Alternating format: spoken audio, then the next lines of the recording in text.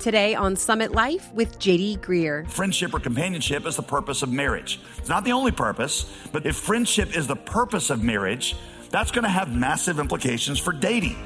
Because if marriage is about friendship, friendship ought to be the basis of dating. You ought to be looking for someone who is your equal, which is why I say if you're not a Christian, what the Bible says, you should never date or marry somebody who's not a Christian.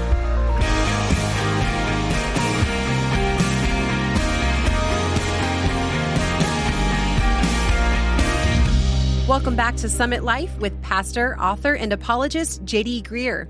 I'm your host, Molly Vidovich. Today, Pastor JD begins a new teaching series called Forever Family. You know, how you think about marriage affects the way that you view so much more of life, even if you're not married. Topics like dating, conflict, and even singleness are ultimately shaped by our view of marriage. Today, Pastor JD shows us how the gospel shapes the essence and purpose of marriage and teaches us why, no matter what you've been called to, whether marriage or singleness, you're going to need God's help to accomplish it. So grab your Bible and a pen and let's join Pastor JD now as we've been talking about our forever family.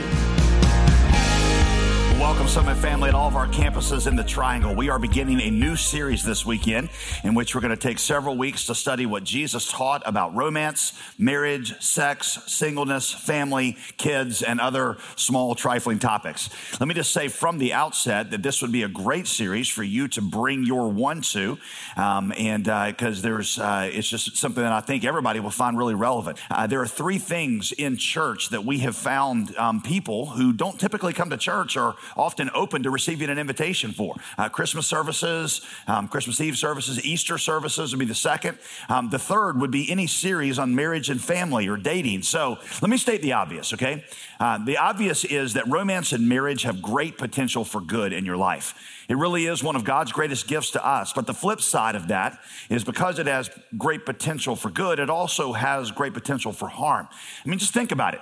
Ask most people. For most of you, if you were to recount your most painful memory, chances are it's going to have something to do with some kind of heartbreak in romance or in family. If you ask somebody to tell you about their greatest mistake that they've made, it's almost always related to something sexual. When people come into my office and they sit down and they say, Pastor, I've never told anybody this, and I've got to tell you this, it almost always going to be related to sex. In some ways, I've heard it said you could think of sex and romance. You could think of it like a gun, like a pistol. When my dad taught me how to use a gun, the first thing he taught me to do was respect it. He said the worst thing is somebody grabbing a pistol and waving it around with no idea of what it can do. My dad would tell me, he said, never point that at something that you don't intend to shoot. Well, the same thing is true for romance. If you don't respect it, if you don't understand its power, then it could do you and it can do other people great harm. This Bible that we open every single weekend, this is the recounting of God's intentions, his design for sexuality, his design for marriage, his design for romance. It explains what it is, what it's for, and how it's supposed to work. After I got married, Danny Aiken, who is a president over at Southeastern Seminary and a friend and in many ways a mentor of mine, he told Veronica and I, we were sitting there having dinner with him, and he said, listen, there are two things that you need to understand to have a happy marriage. He said the first one is that God is the author of all of it, and his word instructs you on the best way that you can set it up. He said if you want to have a happy marriage, if you want to have a fulfilling romantic life, a happy family, you need to follow God's counsel as carefully as you can. He said the second thing you need to understand is that when it comes to marriage, men are a lot like dogs and women are a lot like cats. Veronica and I kind of looked at him sort of quizzically, and he was like, yeah, men are like dogs. He looked at my wife and he said, how do you make a dog happy?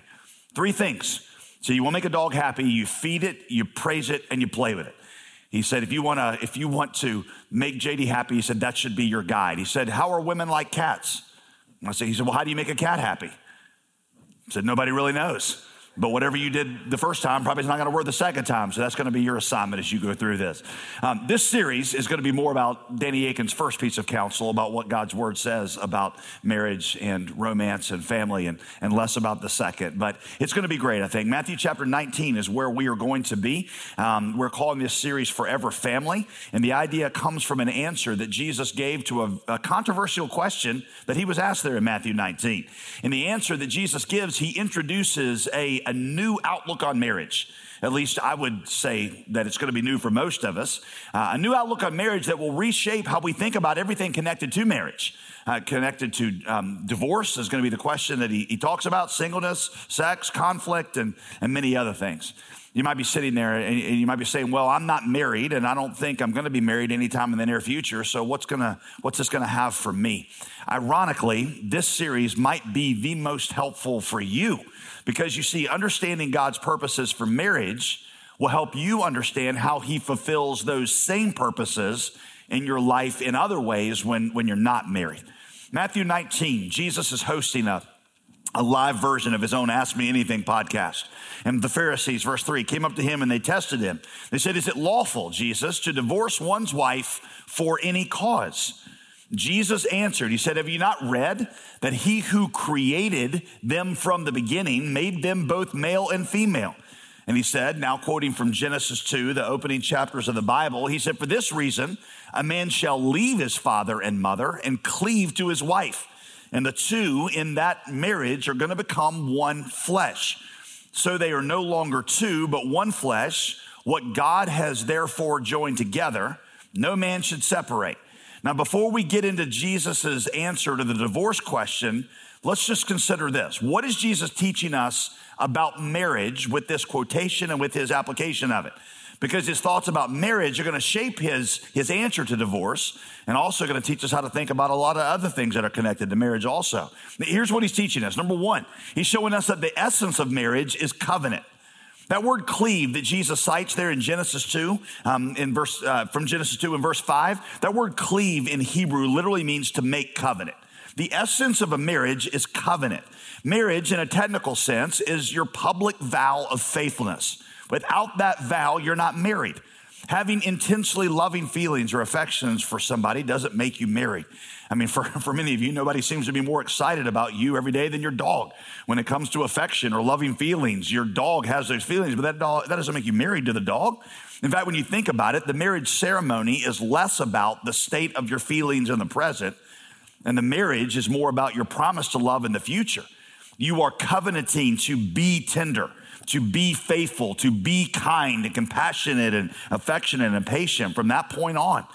When I've done weddings, a lot of times the couple will ask if they can write their own vows. And that's great. And I always say yes. But I always ask them if I can see their vows before they actually give them in the ceremony. Because a lot of times the vows that they write end up being a lot about how much they love each other now.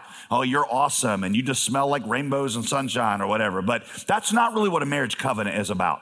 Those things are sweet, yes, but the covenant is not about your feelings in the present. The covenant is about your promise for the future. Marriage is also not just an efficient system that God creates to propagate the human species or to anchor society. Rabbits and rats are great at rapid propagation of their species, but they don't get married. Marriage is a union, Jesus says, in which God fuses two lives into one. You see verse 6, what God has joined together, right? Nobody should separate. In a marriage covenant, your lives are intertwined in such a way that everything about you becomes one. Your future families become one. Your future happiness and successes become one. Your bank accounts become one. Your emotional lives become one. All that culminates in sex where physically your bodies become one. And see, that's going to have massive implications for how you think about divorce, Jesus says, and we'll get to that in a minute. But it's also got massive implications for how we think about sex, which we're going to get to later in this series.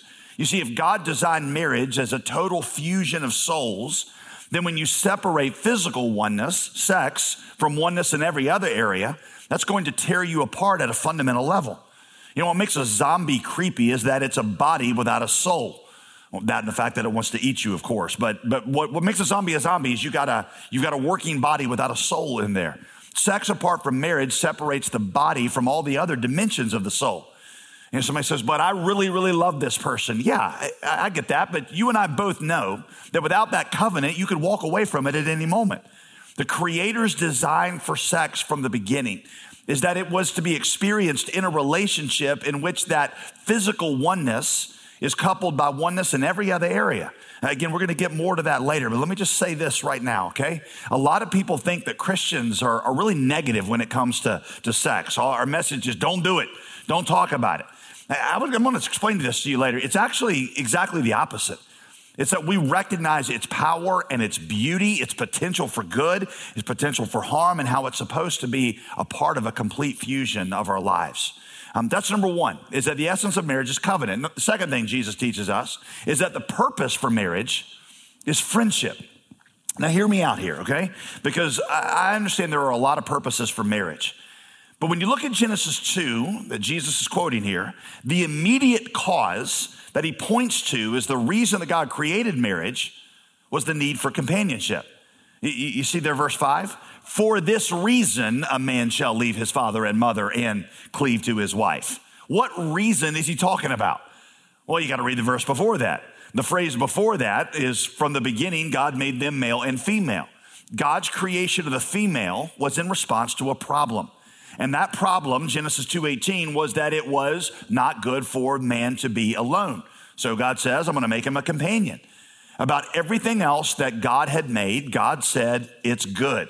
But for the man in his alone state, that was the one thing in all of creation before the fall that God looked at it and said, not good. God makes this statement before the fall, before Adam sins.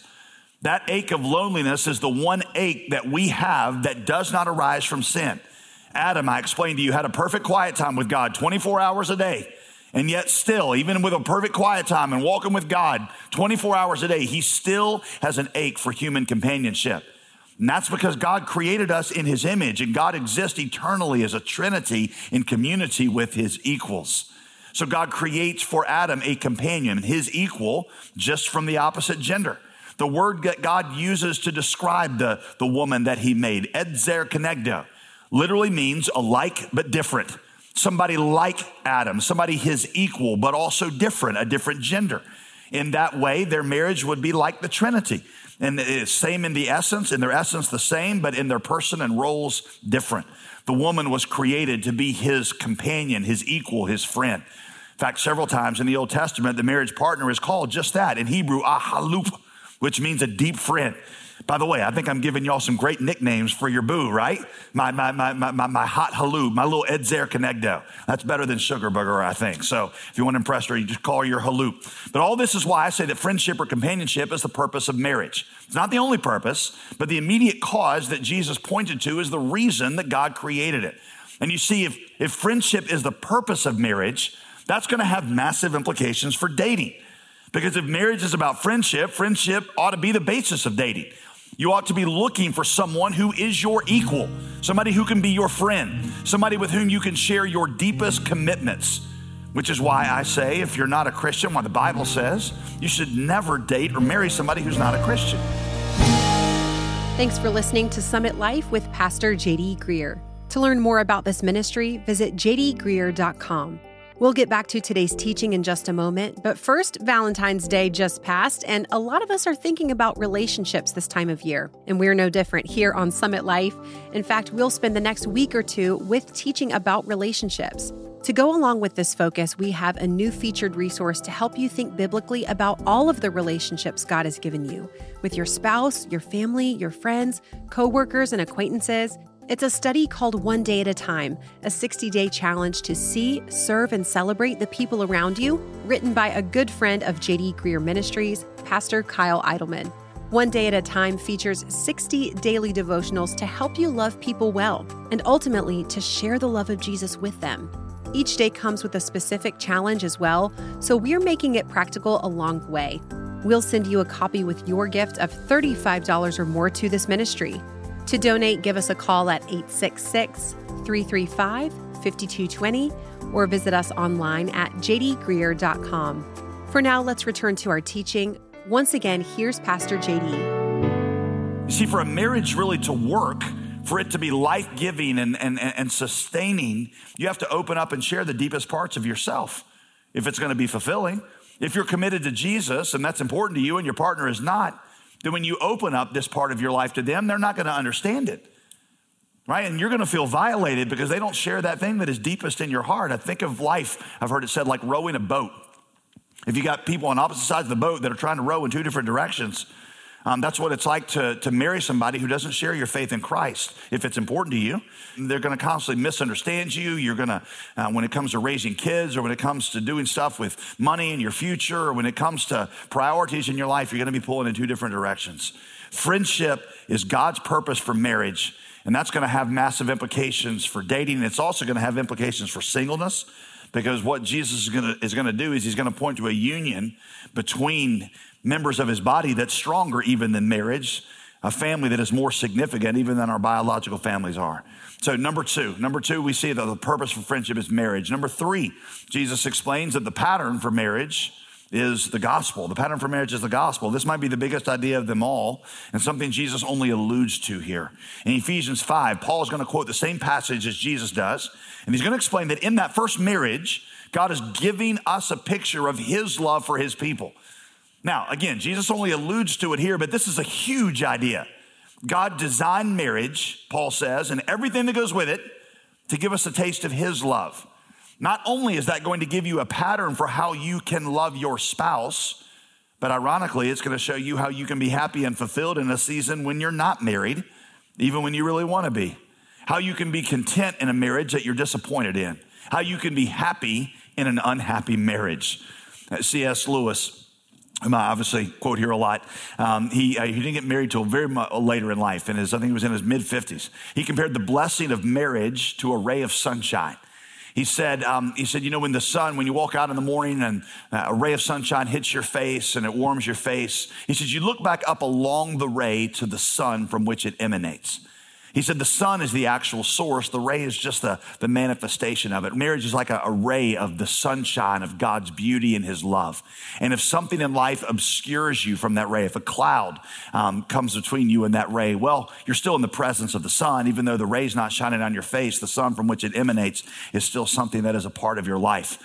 Right before I got married, the first time that I went out with Veronica, I went into my class the next morning, seminary class, and one of my friends who knew what I had gone out with Veronica the night before was like, well, what'd you think? And so I whipped out of my notebook a piece of paper, and I just wrote down every adjective that I could think that described her. It was like 60 some different adjectives.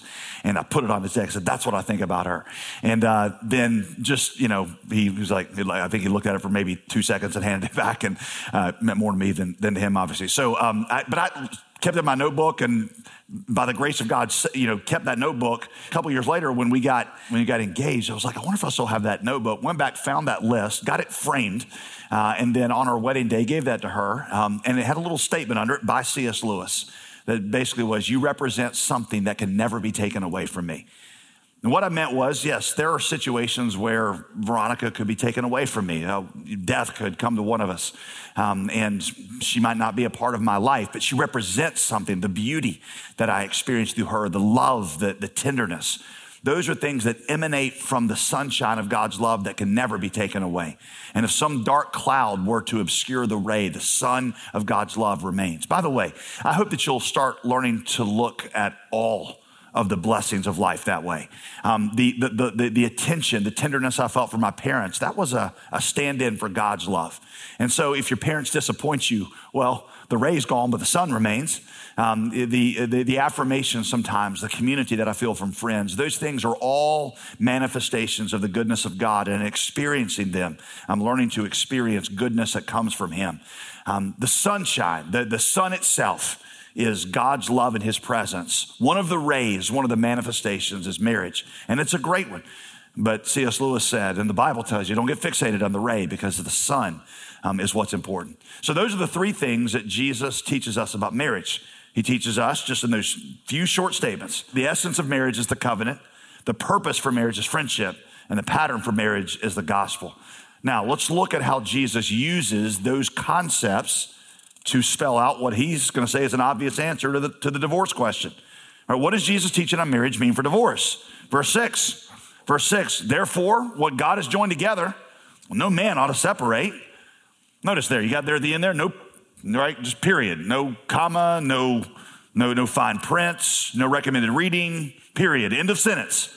If marriage is a covenant instituted by God to demonstrate his love, if marriage really is a fusion of two souls into one, they're saying divorce should never be an option. Verse 7. They said to him, whoa, wait a minute, Jesus. Why then did Moses, who was speaking under the inspiration of the Holy Spirit, why did Moses then command one to give a certificate of divorce and to send her away? At that point, if you're writing the score for this scene, you cue the dramatic music, because that was true. Moses had said in Deuteronomy 24:1, when a man takes a wife and marries her, if he finds any indecency in her, then, well, he could divorce her.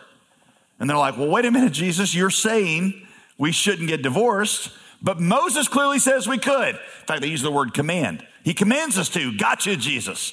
By the way, for the record, just gonna go ahead and say it. You should never get in a battle of wits with Jesus, particularly over the Bible. But the Pharisees were not always the spiciest Doritos in the bag, so they did. And Jesus looks back at them very calmly and says, okay, it's because of the hardness of your heart. Moses allowed you to divorce your wives. He didn't command you. He allowed it. But from the beginning, according to God's original design, it was not so. Rabbis in Jesus' day taught a distinction, listen to this, between a command in the law and a concession from the law. The command, they said, expressed God's heart. The command reveals God's desires and his plans from the beginning. A concession was something that God allowed in society because of the fallenness of man, because we're broken people, in order to keep peace in a society that are filled with different ones of us at various levels of spiritual maturity.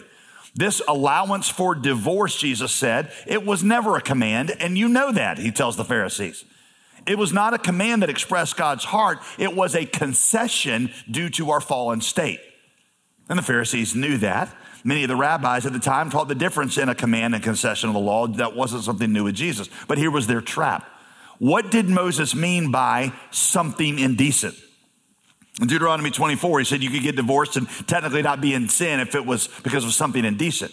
In Hebrew, the phrase for something indecent is erwat dabar. And it was an ambiguous phrase even for people who were fluent in Hebrew. So the Pharisees are trying to get Jesus on record saying something about marriage and divorce that would make him really unpopular. So what does Jesus answer? How does he respond to this? Verse 9, I say to you, whoever divorces his wife except for sexual immorality and marries another commits adultery. Jesus actually comes out stronger than the conservative position. Not only should you not get divorced, he says, if you marry somebody else after leaving your first spouse, you are living in adultery with the second person. Because in God's eyes, that first covenant is still active. Because see, marriage is not a contract where you agree to a set of conditions so long as the other party satisfactorily fulfills theirs. Marriage is a covenant, he said, where you leave and cleave. You covenant, you pledge complete, unconditional, sacrificial love that mirrors God's love for us. What God has joined together, he says, nobody should separate. You were listening to Summit Life with Pastor J.D. Greear and the beginning of a new teaching series called Forever Family. If you missed part of this message or would like to view the transcript, visit us at jdgreear.com. Pastor JD, we're looking at what Jesus taught about marriage, sex, singleness, family, and other small relational topics over the next couple of weeks. Can you tell us a little bit more about this study? Yeah, our favorite thing to do at the Summit Church is to work our way through books of the Bible. Every once in a while, though, we realize that there's certain themes that need a little special attention. And it's not that we're going outside of the Bible. It's just that we're tracing a theme through the Bible. And that's what happens in this series is when you think about the place of brokenness and pain, and if I were to ask you about the place of the greatest happiness and joy, you'd probably answer the same thing, which is marriage and romance. Yeah. What if the gospel was being preached to us in both of those dimensions? That's not an attempt to sentimentalize romance as much as it is to say that at the place of brokenness is where Christ meets us most. So as always, we're going to provide resources that go along with this. If you go to jdgreear.com, ways that you can amplify the message by not just hearing it on the radio here or through the podcast, but by actually getting into the word so that it sticks. We'd love to get you a copy of One Day at a Time, Pastor Kyle Idleman's 60-day devotional to help you learn to love people the way that God does. To get your copy, just give us a call at 866-335-5220. That's 866-335-5220, or give online anytime at jdgreear.com. I'm Molly Vidovich, inviting you to join us next week for the Forever Family series. Whatever situation you find yourself in, don't miss these important reminders to always seek God first so that you have His grace in every relationship. We'll see you next time on Summit Life with J.D. Greear.